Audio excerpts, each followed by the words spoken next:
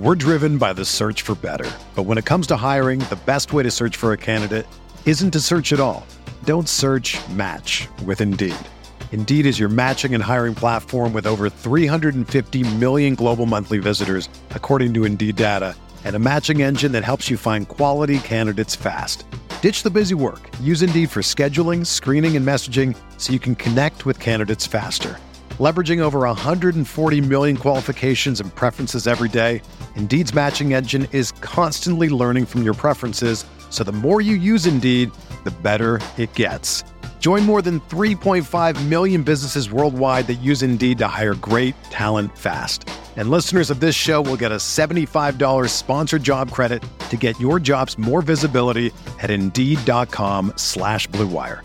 Just go to Indeed.com/Blue Wire right now and support our show by saying that you heard about Indeed on this podcast. That's Indeed.com/Blue Wire. Terms and conditions apply. Need to hire? You need Indeed. This podcast episode is brought to you by Coors Light. These days, everything is go, go, go. It's nonstop hustle all the time. Work, friends, family, expect you to be on 24/7. Well, sometimes you just need to reach for a Coors Light because it's made to chill. Coors Light is cold lagered, cold filtered, and cold packaged. It's as crisp and refreshing as the Colorado Rockies. It is literally made to chill. Coors Light is the one I choose when I need to unwind. So when you want to hit reset, reach for the beer that's made to chill. Get Coors Light in the new look delivered straight to your door with Drizzly or Instacart. Celebrate responsibly. Coors Brewing Company, Golden, Colorado. Hi, this is Scott Trout, CEO of the domestic litigation firm Cordell & Cordell. There are many life changes that can happen after divorce that make it difficult or impossible to uphold requirements of your divorce decree. The orders issued in a divorce are based on the facts presented at that time, but the circumstances used in issuing those orders can obviously change. If you feel a modification to your court orders might be necessary, talk to us at Cordell & Cordell. Contact CordellCordell.com, 1065 East Hillsdale Boulevard, Suite 310, Foster City, California, 94404.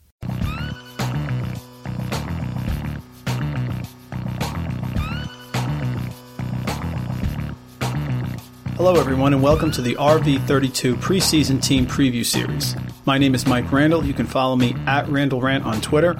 This is the Baltimore Ravens episode of the 2018 team preview series, a special edition of RotoViz Radio. I'll be joined in just a few moments by Luke Jones, Ravens beat writer for WNST.net. You can follow him on Twitter at BaltimoreLuke. But before we get started, I want to let you all know that as a listener to the podcast, you can save yourself 30% on a RotoViz NFL pass at rotoviz.com/podcast.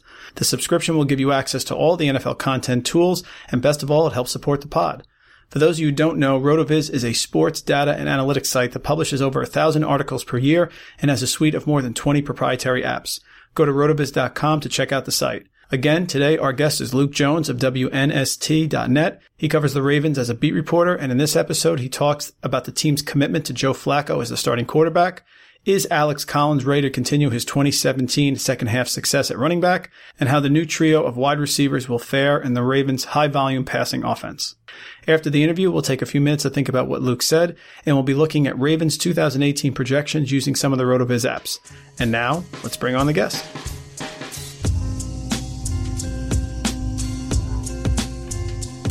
We are pleased to welcome to RotoViz Radio RV32 Team Preview Series Luke Jones, Baltimore Ravens beat writer for WNST.net. You can follow him on Twitter at BaltimoreLuke. Luke, thanks for joining us here for a few minutes. How you doing? Doing well, Mike. How are you? Getting ready to get going here with the 2018 season, certainly. We're thrilled. It's the best time of year, and training camps are about to start, so it's great that we have you on. And we have to start and get some clarification here on the quarterback position for the Ravens. Joe Flacco enters his 11th season as quarterback, but's coming off his worst 16-game season since his rookie year in 2008. He threw for 3,141 yards with only 18 touchdowns and the 13 interceptions.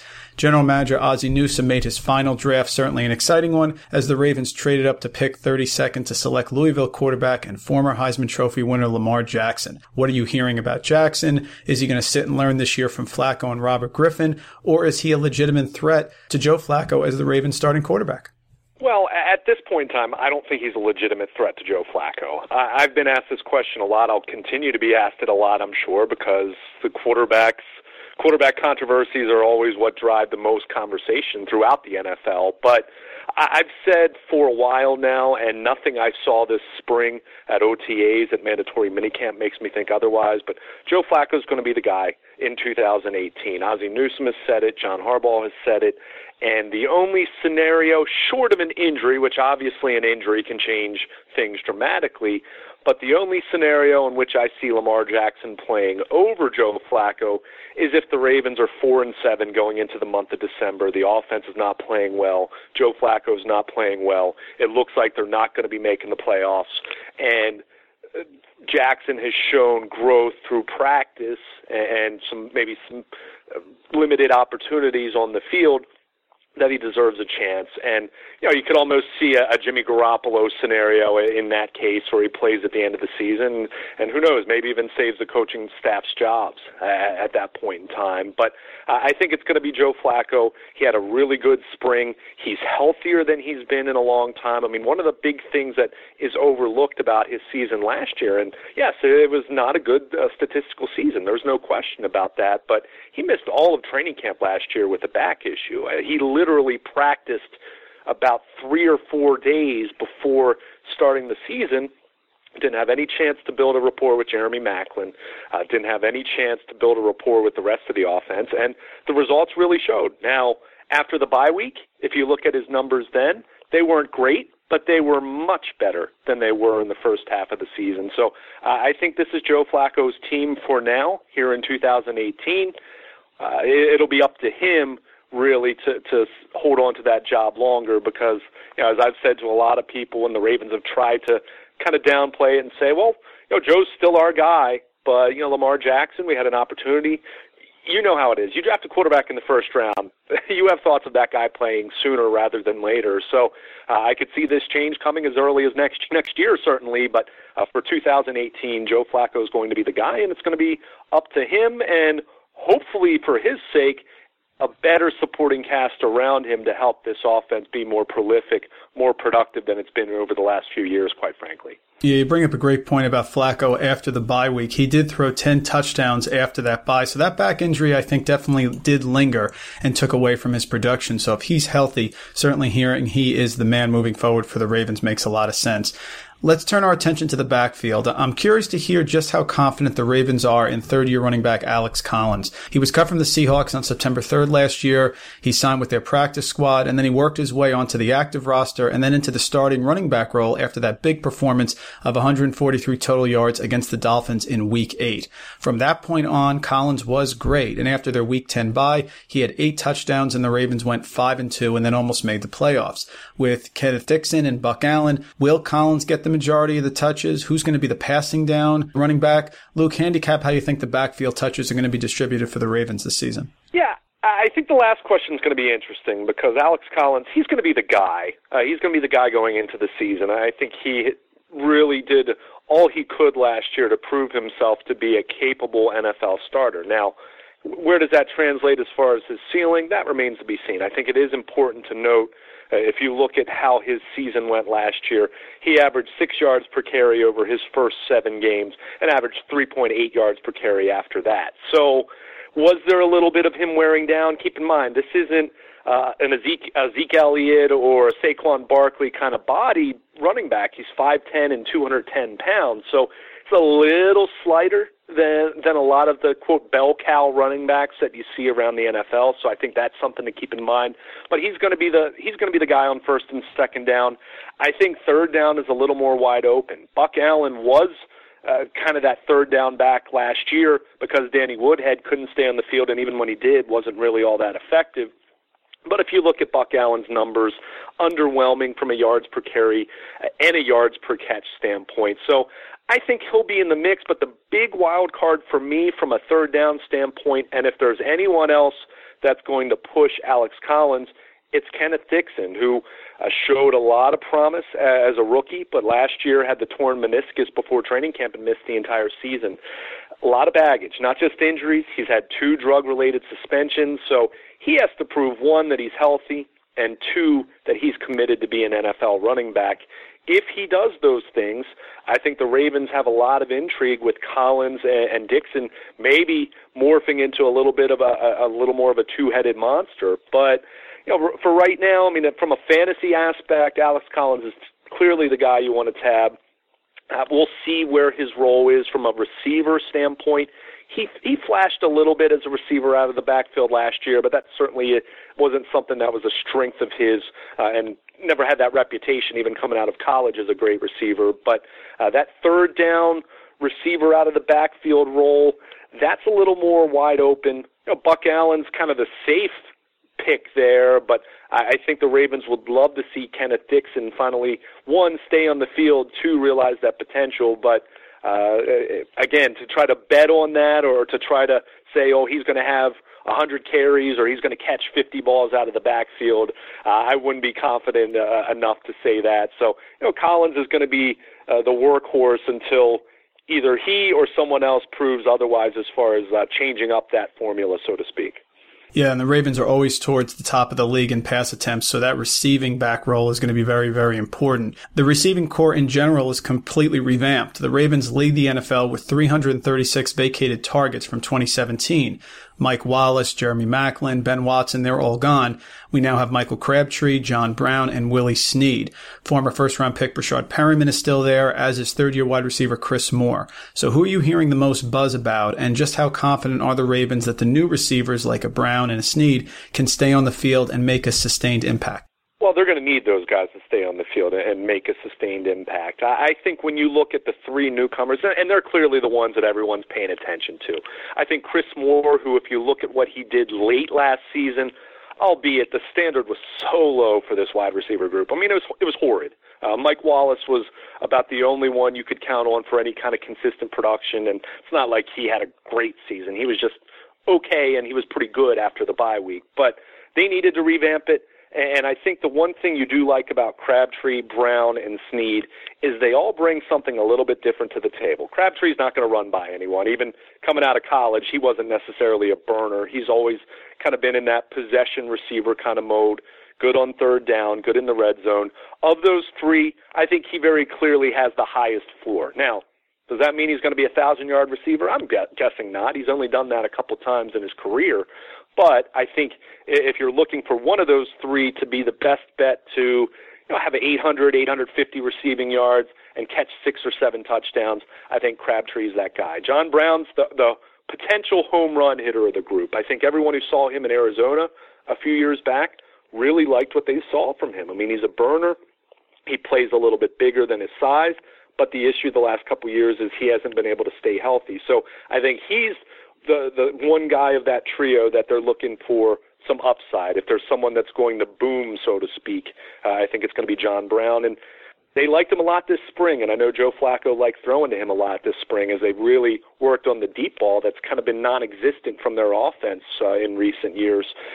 Willie Snead's the one to me that is kind of the sleeper of the group. He had 2 really good years in New Orleans working with Drew Brees, and then last year he had the DUI-related suspension. He had a hamstring issue early on, and with that New Orleans offense, as you know, that became much more run-oriented than it had been in the past, there just weren't enough passes, enough targets to go around, and he kind of fell out of the rotation with some of the other talented receivers there. Snead was someone that Flacco threw to a lot this spring, and if you look at Joe Flacco, when he's been at his best over the course of his career, he's had an effective slot receiver, whether it's Anquan Bolden, whether it was Dennis Pitta before the hip injuries caught up to him, lining up in the slot as a pseudo wide receiver. Those are the kind of guys he likes throwing to, and when he's most effective, he uses the middle of the field. I think Willie Snead's that guy that can really fit that mold. So I'm not sure Snead's going to have a huge year where I'm saying to grab him from a fantasy football perspective, but I think he could be the guy that ends up being way more productive than anyone anticipates right now because he only caught, 8 passes last year or whatever it was in limited action with the Saints. So I think he's someone who can get back to being a little bit more like he was his first, the previous 2 seasons with Drew Brees in New Orleans. To make a long story short, Crabtree has the highest floor John Brown has the highest ceiling, but I think Willie Snead, from a skill set standpoint and what the Ravens really need in their passing game, which doesn't need to be great but needs to be more efficient, he's the one that, to me, that's a little bit of the sneaky sleeper that could end up being way better than people think. Those are great points, especially about Brown. Back in that 2015 season, he was a 1,000-yard receiver, had 7 touchdowns. So if he can get that deep ball going with Flacco, that could absolutely open up the field. And you mentioned the intermediate routes, the Dennis Pitta routes, and certainly Ozzie Newsome raised some eyebrows when he drafted not 1 but 2 tight ends in the first 4 rounds of this year's draft. Both Hayden Hurst from South Carolina, Mark Andrews from Oklahoma. They're big, 6'5", 250-pound plus tight ends. But tight ends do take a while to develop. The Ravens have Nick Boyle, Max Williams on the roster. So shed some light on the 2 tight end picks for the Ravens, and what do you think the pecking order is going to be this year? Yeah, I think it's going to be a really interesting storyline to watch play out over the course of the summer and into the early portion of the season. Clearly, they like Hayden Hurst a lot. I mean, as someone who's a pretty interesting story, was a former minor league baseball player, flamed out in that regard, dealt with a lot of failure, and then obviously went to South Carolina, and it didn't put up monster numbers for the Gamecocks, but was a productive player and a pretty well-rounded receiver. I wouldn't say he's a great blocker, but certainly of him and Andrews, he's the more efficient blocker, the more productive blocker. And I think that's something not to overlook with this Ravens offense. With Greg Roman and their run-blocking schemes, they used the tight ends a ton. They ran more 2 and 3 tight end sets than anyone in the NFL last year. So I think that's where you don't want to be completely dismissive of Nick Boyle and probably to a lesser degree Max Williams. I think he's on the bubble certainly much more to make this team. But I think Boyle, with his blocking acumen, he's someone to keep in mind. But I think in a perfect world, Hayden Hurst quickly becomes their, quote, number 1 tight end who's on the field a lot. They move him around a lot. He can line up on the line of scrimmage as a traditional tight end. They can move him. They can move him out to the slot if they want to, put him in motion. I think Nick Boyle still kind of holds on to that number 2 blocking-minded role that the Ravens really need with their running game, and I expect them to continue to use with their running game. And I think Andrews is a little more of a wild card. Can he kind of move into that old Dennis Pitta kind of role where I don't expect him to line up as a traditional tight end very often? He's going to be more of a big slot receiver. So I wouldn't exactly expect big numbers from him, but I do think they're going to need production from Hayden Hurst because, as you pointed out, Ben Watson, who wasn't great last year but did put up some solid numbers coming back from the torn Achilles the year before, he's no longer in Baltimore. So they need tight end production, and the 2 incumbents you mentioned, Nick Boyle and Max Williams, they are much more blocking-minded tight ends. So they need Hurst to, if he's not catching at least 45, 50 passes, I think they're going to struggle with that part of the field again, unless they get Willie Snead really helping out a lot in the slot to kind of take care of that 8 to 15-yard middle of the field part of the passing game that was really lacking last year. So tight end is going to be a big question mark. And I think one other thing with Hurst, he's older. He's going to be 25 before the start of the season. They're thinking maybe a little more physical maturity than the typical rookie tight end, and also with what he dealt with in minor league baseball. He's dealt with a lot of failures, so they really like his mental toughness. Maybe those are a couple variables that can help him be a little more productive than the typical rookie tight end. Yeah, that age and resiliency could be very important here. Could be a sleeper for us at the tight end position, Hayden Hurst. Luke, we really appreciate a few moments. I just have one more for you, then we'll get you out of here. Head coach John Harbaugh enters his 11th season with the Ravens, and while he certainly had much success, Super Bowl title, the Ravens have failed to make the playoffs in 4 of the last 5 years. The offensive line is now healthy. They have new receiving weapons and a healthy Joe Flacco. Las Vegas has set the win total at 8. Certainly the Ravens are always a team when they're playing well that are a threat to make the Super Bowl. Absolutely. Do you see the Ravens returning to the playoffs and getting over that predicted 8-8 win total? I actually do. I'm a little bit higher on the Ravens this year than I have been the last couple of years, where I've kind of put them in that 8-8 territory, and that's basically where they've been, give or take a win or a loss. Certainly the questions that you present on the offense are going to be there. I mean, we didn't talk too much about the offensive line, but they're going to have a new center because Ryan Jensen's in Tampa Bay. They're going to have a new right tackle because they let go of Austin Howard. So many questions about Joe Flacco. Can he get back to the player he was 3 or 4 years ago, which was never great, but certainly more in that average to slightly above average category with the potential to play at a higher level when he gets to January. So I think one thing we haven't talked about at all, but is also important to note, defensive continuity. This team lost exactly one player who played defensive snaps for them last year. That's unheard of continuity on that side of the ball in the salary cap era. So that will help as well. And I'm going to bet a little bit on Joe Flacco and John Harbaugh. They're certainly both under fire.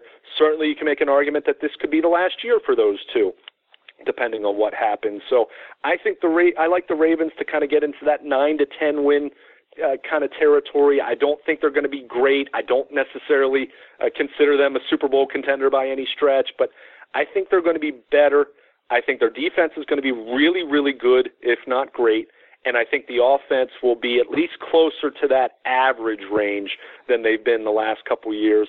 And I think that's the kind of formula that if things go the right way for them and they stay healthier than they did last year, they had a slew of injuries and they still managed to go 9-7. I like their chances to get back to the playoffs. And as you mentioned, once Joe Flacco, say what you want about him in the regular season, his postseason profile, his track record in January has been much better. So who knows? But I do like the Ravens to get back into the playoffs this year for the first time since 2014.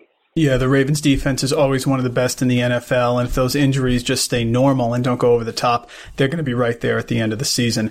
Folks, Luke Jones, Baltimore Ravens beat writer for WNST.net. Please follow him on Twitter at Baltimore Luke. Luke, we can't thank you enough here for a few minutes on the Ravens, and best of luck on the upcoming season.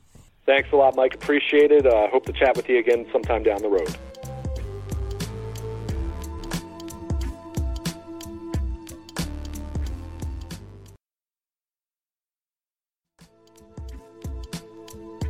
That was Luke Jones, Ravens beat writer for WNST.net. You can follow him on Twitter at Baltimore Luke, and he gave us a lot of great insight there into the Ravens and their projections this season. And the Ravens are an interesting team because there is fantasy value there because the ADPs of so many of their offensive players tend to be in the mid to late rounds. So let's take a look at some of the things that Luke mentioned, starting with the quarterback, Joe Flacco.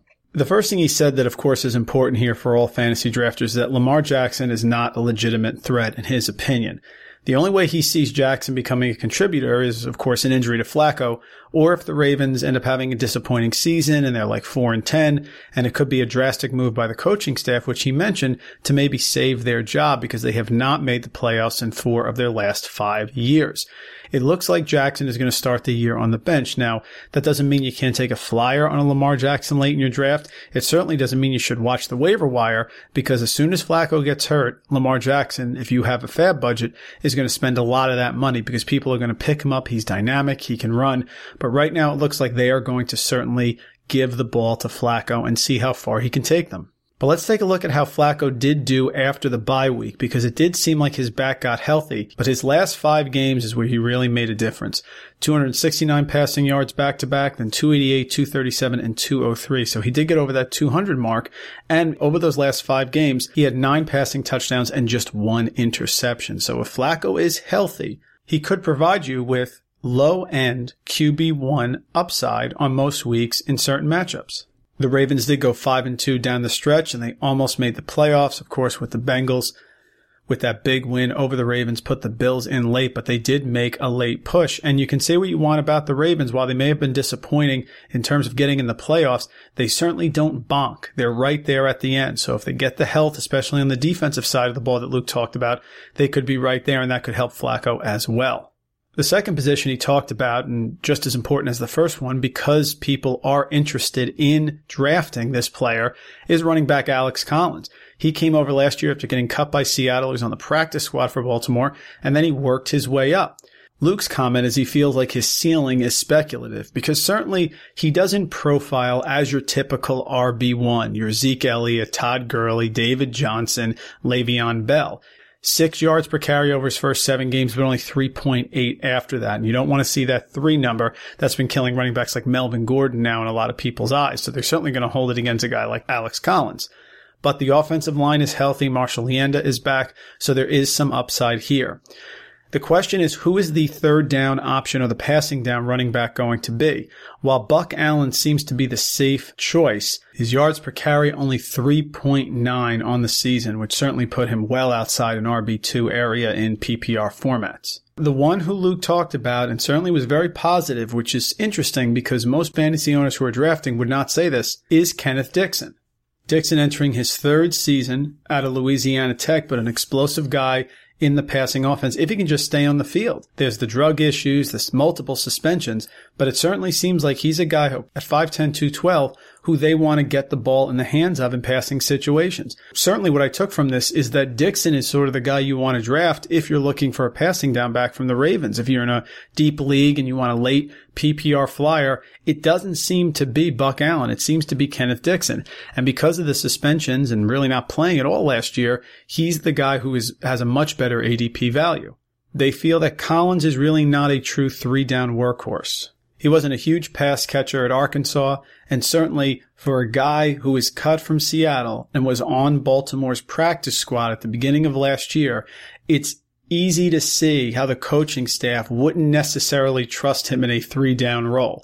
So if you're drafting Alex Collins, you have to realize his passing game involvement is going to be limited, and he may even see like a 2-for-1 first and second down switch there with a Buck Allen. And the Ravens really are rooting internally because of the talent of a Dixon for him to stay on the field. So I do like Alex Collins after talking to Luke, but I'm going to temper expectations. And certainly you're going to want to watch out for Kenneth Dixon to see if he pops and finally gets everything together and becomes sort of a satellite back for the Ravens. You know they pass a lot, and so that passing down guy is going to get a lot of volume. And then he talked about the receivers. Ravens have the most vacated targets in the league, 336 from last year. The 3 big newcomers, Michael Crabtree, John Brown, and Willie Snead. Luke felt that all of them bring something different. Crabtree is certainly going to be the go-to guy. He's your wide receiver 1. He should get the majority of the passes. So that's a guy, volume is king in fantasy football, and he's going to see a lot of it here, provided he stays on the field, of course. John Brown, he's the home run hitter. He's the burner. They haven't had that for a long time. He remarked that Flacco was working with John Brown on deep balls and OTAs, so it's something that they want to sort of ignite and get that part of their passing game going. He had a 1,000-yard receiving season in Arizona in 2015, had some injuries, of course, but when he's on the field, he does produce and his talent's unquestioned. And the sleeper of the group, which I thought was very interesting, he said was Willie Snead. He had the DUI last year, the hamstring issue, basically caught under 10 passes with Drew Brees, so people are cooling on him. If you can't make it in New Orleans with Drew Brees as your quarterback, the common fantasy thought is going to be, why would I want to draft him in Baltimore with Joe Flacco? Well, the reason is Snead had 2 pretty good years before then, and now he's going to Baltimore, which passes just as much, if not more, than the Saints did. Remember, the Saints transitioned last year to more of a running attack with Ingram and Kamara. Snead was thrown to a lot this spring as well, and he said that when Joe Flacco's at his best, he's using those short to intermediate routes, the Anquan Boldens, the Dennis Pittas. He always likes that slot guy, so Snead could be a wide receiver 3 for you in fantasy this year. You would think that given a second chance here with the Ravens, after everything that happened in New Orleans, he would certainly put his best foot forward. So he is definitely a guy you keep an eye on late in drafts you want to take a flyer on. And then he talked about the tight ends. Certainly the tight ends I mentioned just before, Dennis Pitta, can contribute. But the problem is rookie tight ends just typically don't make that big of an impact. And I didn't like what Luke said about Hayden Hurst. Wasn't uber productive at South Carolina. And he said he's not really a great blocker, but he's better than Mark Andrews, the other rookie tight end that was drafted. That tight end has to be able to block. And if he can't, he's not going to be on the field enough to make a fantasy impact. It looks like Nick Boyle is going to be your starter there. Big tight end, 6'4", 268 pounds. Last year only garnered 37 targets, had 28 receptions. So he is a guy who you could see an uptick in.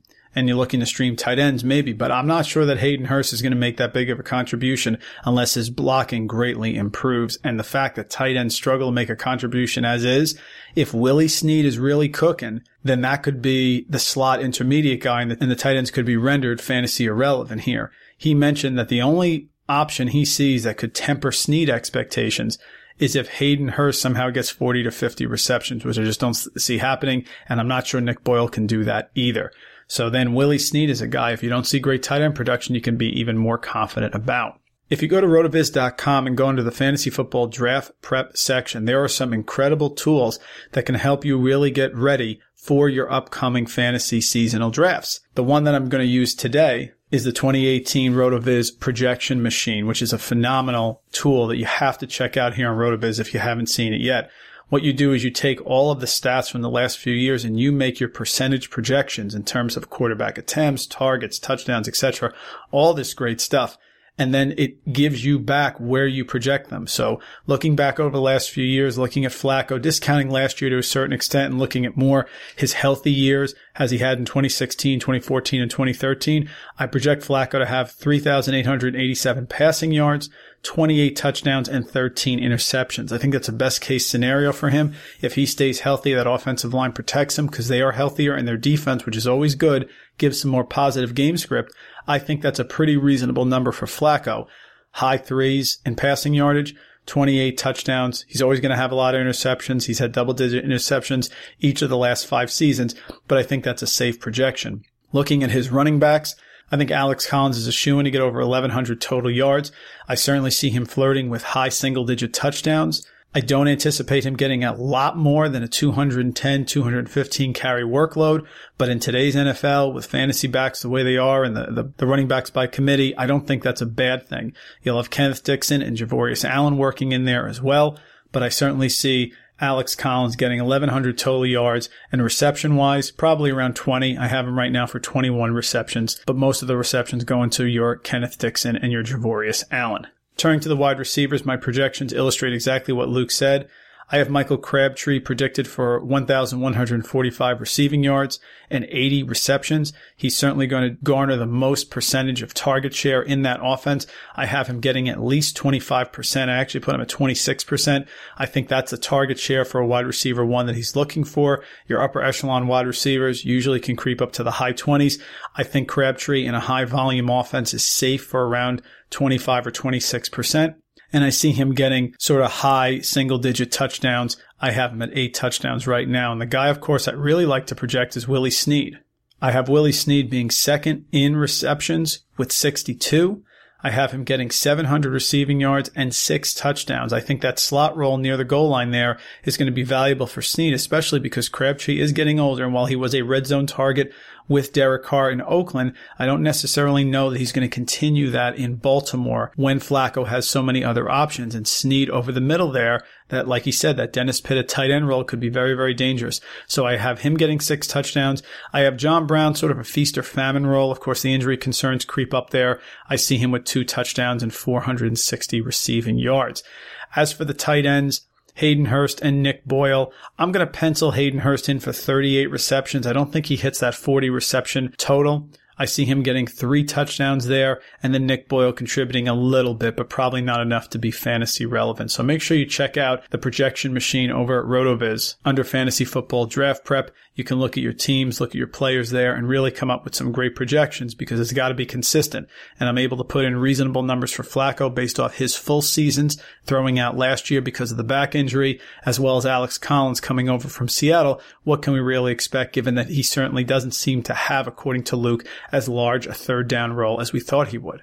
And that's going to do it for the Ravens episode of the 2018 #RV32 RotoViz Radio Team Preview Series. Again, our guest today was Luke Jones, Ravens beat writer for WNST.net. Be sure to follow him on Twitter at Baltimore Luke. My name is Mike Randall. You can follow me on Twitter at Randall Rant. We have these team previews coming fast and furious, so stay tuned over the next few weeks for more teams, and certainly follow the pod on Twitter at RotoViz Radio. Thanks for tuning in. Thank you for listening to the 2018 RotoViz Radio Team Preview Series.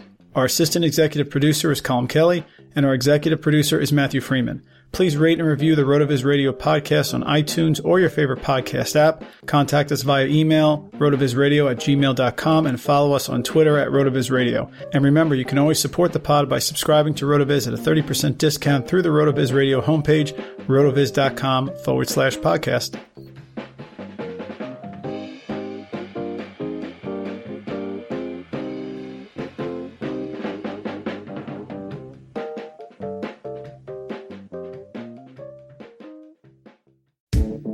Right now at T-Mobile, get an awesome iPhone XR on us when you bring your family over and trade in your old device. Because whether you have mom, dad, or a friend on your mind, it's a gift so bold and brilliant, you'll want to keep it for yourself. And most importantly, it's on us in 6 vibrant colors.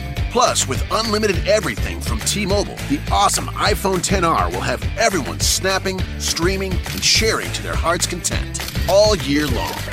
But don't wait. It's only for a limited time. So visit a store or call 1-800-T-Mobile and get iPhone XR on us. If congested, customers using more than 50 gigs per month may notice reduced speeds due to prioritization. Video at 480p via 24 monthly bill credits for well-qualified customers plus tax. Qualifying trade-in, port-in, service, and finance agreement required. Contact us before canceling or credit stop and remaining balance due. 64 gigs, 0 down plus $31.25 per month for 24 months. Pre-credit price, $749.99, 0% APR. One offer per account. My name is Dharman Naik. Come visit me at Airport Home Appliance in Dublin showroom. A lot of consumers choose Airport Appliance over the big box stores for 3 main reasons. First of all, it's a family-owned business for a long time. It's local. And also we have the best expert salespeople. Salespeople are sent to the manufacturer's training at the locations, at the factories, and to learn things there. They see physically how the product works, how the product is manufactured. It is a huge help when they come back and start assisting the customers. It just brings joy to me when you start the process of helping the client choose their appliances for their kitchen remodels, because I'm involved in the process to help them and be a part of the whole project. This is a great time to buy because this is pretty much the last quarter of the year, and a lot of clients, they are trying to finish the projects before the holidays. My name is Dharman Naik. Come visit me during our fall remodel event at Airport Home Appliance. Mother's Day is almost here, and you can get her the most beautiful time-tested gift around. A watch she can wear every day from Movement. Whether your mom is into classic dress watches, rare and refined ceramics, or tried-and-true bestsellers, Movement has something she'll love. And right now, everything at Movement is up to 50% off site-wide during their Mother's Day sale. A watch is a gift that celebrates all the time you spent with mom. And a Movement watch is even more than that. Movement uses industry-leading materials for their fresh, modern watch designs, from technically complex ceramics to vintage-inspired style, all for an incredible value your wrist and wallet will both love. And with one-size-fits-all convenience and fast free shipping and returns, it's a stress-free shopping experience. Save big on the best Mother's Day gift ever with Movement. Get up to 50% off site-wide during their Mother's Day sale at MVMT.com. Again, that's up to 50% off at MVMT.com.